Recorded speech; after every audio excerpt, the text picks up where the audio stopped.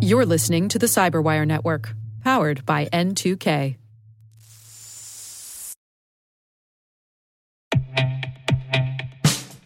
And now, a message from Cyberbit. Mastering cybersecurity is like mastering a sport. You build muscle memory through rigorous practice, then you train as a team to foster cohesion while operating under pressure. Like athletes, cybersecurity professionals thrive on hands-on simulation. But traditional courses, certifications, and open-source labs won't build you a winning team. You need Cyberbit. Cyberbit offers a hyper-realistic simulation environment for your SOC, IR, and C-suite to refine your skills, all using the market-leading SIMs, EDRs, firewalls, and WAFs they use every day. Cyberbit is offering Cyberwire listeners a free live-fire exercise. Sign up your team now at cyberbit.com/cyberwire.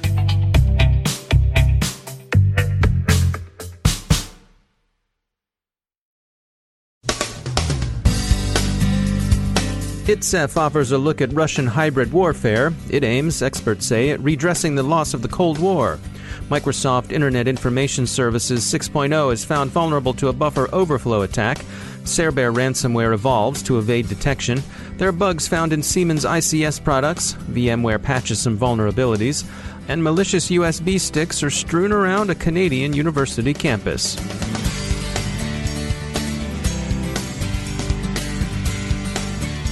I'm Dave Bittner in Baltimore with your Cyberwire summary for Wednesday, March 29th, 2017. Cynet's 12th Annual IT Security Entrepreneurs Forum, most often known by its acronym ITSEF, convened yesterday in Mountain View, California, with sessions continuing today. ITSEF describes its goal as bringing together policymakers and security technology innovators to discuss ways in which they can cooperate to the benefit of their stakeholders. We'll be publishing detailed accounts of this reciprocal illumination beginning tomorrow.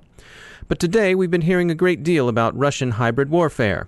A panel of cyber threat, intelligence, and foreign affairs experts was asked to comment on Russia's motivation and goals in information operations.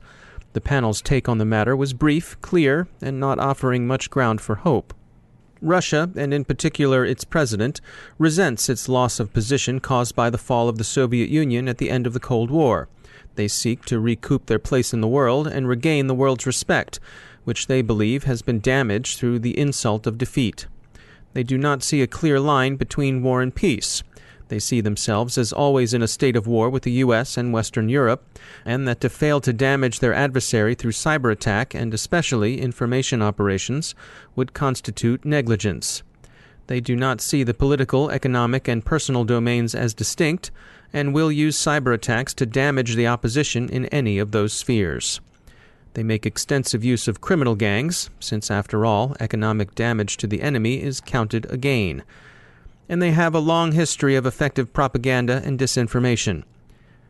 Coincidentally, the Finnish Security Intelligence Services have released their annual report on national security. The cyber threat, especially from Finland's large Russian neighbor, receives prominent attention, and the report, linked in this morning's Cyberwire Daily News Brief, is worth checking out. A few new developments in the threat and vulnerability spaces have come to light at midweek. Security vendor Trend Micro reports that Microsoft Internet Information Services, IIS 6.0, is vulnerable to a buffer overflow attack. This 0-day is thought to have been exploited in the wild in July or August of 2016. Trend Micro also reports that Cerber ransomware has shown signs of evolution into a more evasive form. It now has loaders delivered by self-extracting Dropbox files, which seem designed to avoid detection by machine learning security tools. Researchers at the German security firm Cure53 have disclosed bugs in Siemens RuggedCom ROX VPN industrial communication endpoints and firewalls. There are no patches, but Siemens has issued advice on mitigating the vulnerabilities. VMware has issued patches for moderate to critical vulnerabilities found in 3 of its products, ESXi, Workstation, and Fusion. Users should heed the security bulletin. Election hacking, or at least a big compromise, has come to Hong Kong. The Chinese city's Registration and Electoral Office has disclosed that the loss of 2 laptops taken from a locked room in the Asia World Expo Conference Center exposed the personal information of some 3.7 million voters. The laptops are said to have been encrypted, but how strong that encryption might be is unknown. Many organizations are moving more and more of their IT infrastructure to the cloud, and data security and compliance are an understandable concern. David Kidd is VP of Governance, Risk, and Compliance at Peak 10, a national IT infrastructure provider. He makes the case that shifting much of the burden of compliance to an outside cloud provider is worth a look. When you think about an IT professional and the burdens they're under just every day, keeping systems up and running, IT professionals are systems guys. These are men and women that deal with technology and making new systems and making them work.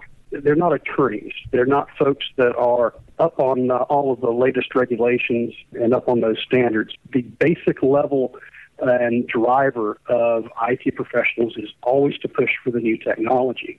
And security professionals are a little more cautious, as are the regulators that they have to answer to and those that define the industry standards that they have to answer to.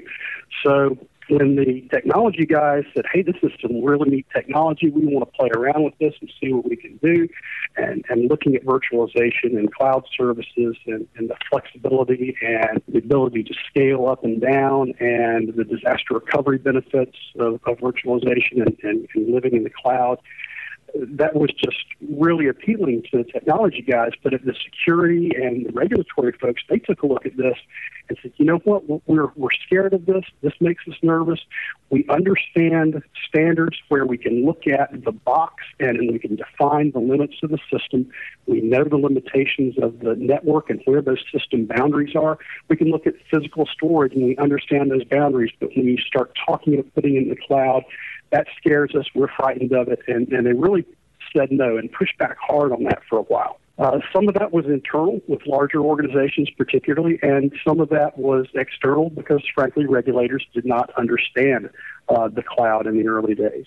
And over time, the financial side started to look at this, and they were hearing about the benefits. They would hear in the hallways the conversations that those IT guys would have when they were excited about the new technology and said, well, it helps us with the refresh costs. It helps us with disaster recovery and makes that faster and cheaper. It gives us the ability to scale up and down as business needs change.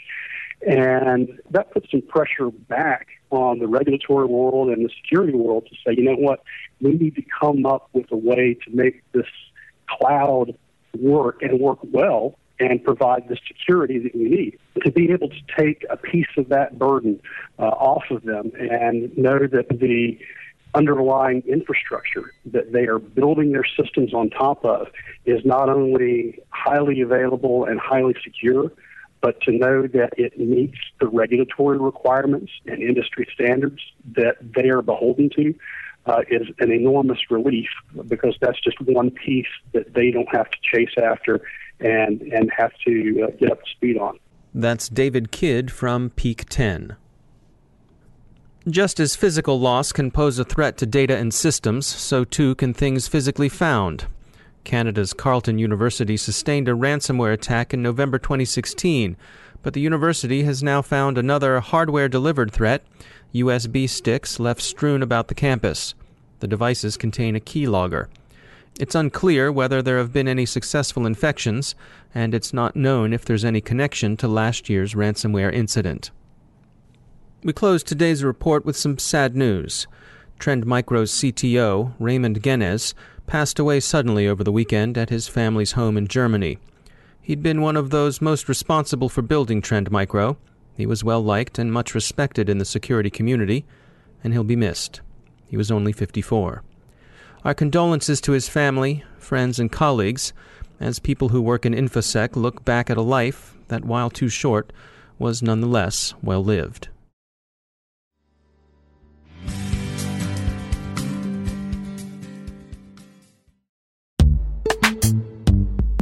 Every day, your IAM tech debt grows. Your multi-generational services struggle to work together. Building an identity fabric can fix this. It makes all your identity tooling stronger and allows you to connect any app to any service you want to use, with zero coding, zero maintenance, and zero app downtime. Strata's identity orchestration platform separates the identity logic from your applications, so you can optimize existing IAM tools and manage them in a single control plane. Now, every vendor, standard, and architecture work together. In short, building your identity fabric means you can secure your non-standard apps, keep your complex access policies, retire outdated IDPs, and modernize in record time. So build your fabric with Strata Identity and get rid of tech debt for good. Visit strata.io/cyberwire, share your identity priorities, and receive a pair of AirPods Pro. Offer valid for organizations over 5,000 employees. Connect today at strata.io/cyberwire.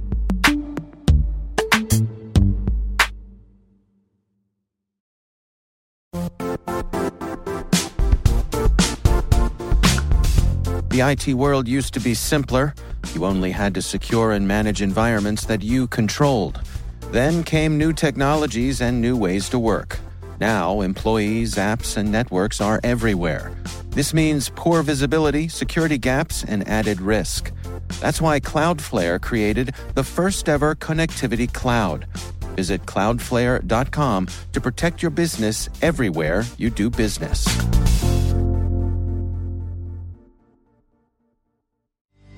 Joining me once again is Joe Carrigan. He's from the Johns Hopkins University Information Security Institute. Joe, we got a story that came by on Ars Technica about an IoT device. This is actually a teddy bear from a company called Spiral Toys, and the line of toys are called Cloud Pets. Right. Sounds like a great idea. There's an indicator right there, Cloud Pets, so we know what's going on with this. And I guess the notion here is that these stuffed animals could record some kind of a voice message from a grandparent, and the voice would come out of the bear, and the kids could record a message, and the grandparents could get the message out of the bear. And this all sounds fun and adorable and creepy. Yeah, probably a little bit creepy. But they had a problem because turns out over 2 million of these messages got leaked online. Right, and they were using a very secure password hashing algorithm called Bcrypt. Yep. There is some debate about the security I've seen in the community about whether or not it's secure, but I like it. And mind you, I'm not a cryptographer, but one of the things I like about Bcrypt is, unlike other hashing algorithms, you can make it more difficult as time goes on.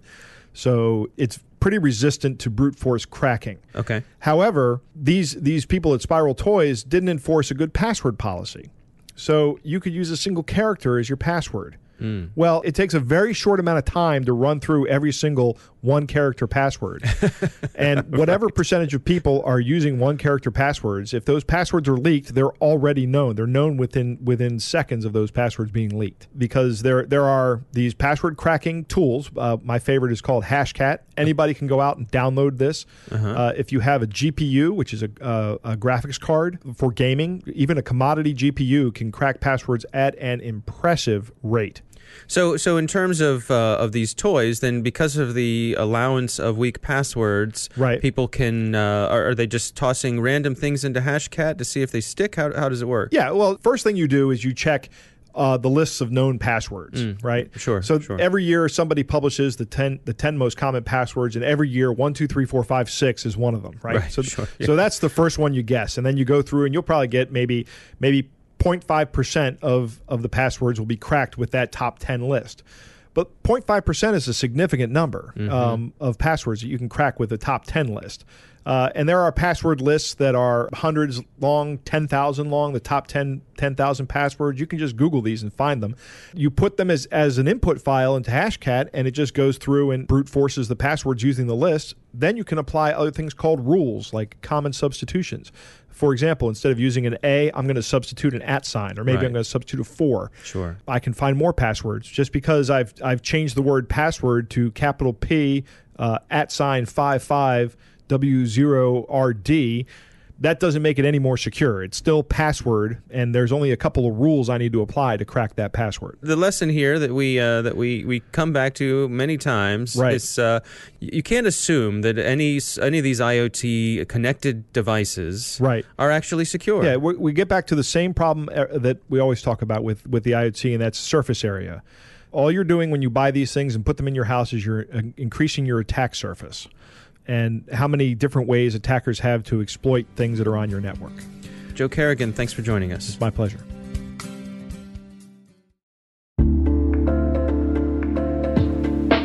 Are lengthy security reviews pulling attention away from your security program? With the largest network of trust centers, Vanta can help you streamline security reviews to win customer trust, save time, and close deals fast. Proactively demonstrate security by showcasing key resources like your SOC 2 or ISO 27001 and provide real-time evidence for passing controls. And when a security questionnaire is required, Vanta takes the first pass for you. Visit vanta.com/cyber to take a self-serve tour. That's vanta.com/cyber.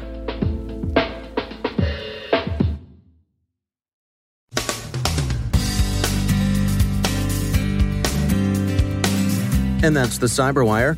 We are proudly produced in Maryland by our talented team of editors and producers. I'm Dave Bittner. Thanks for listening.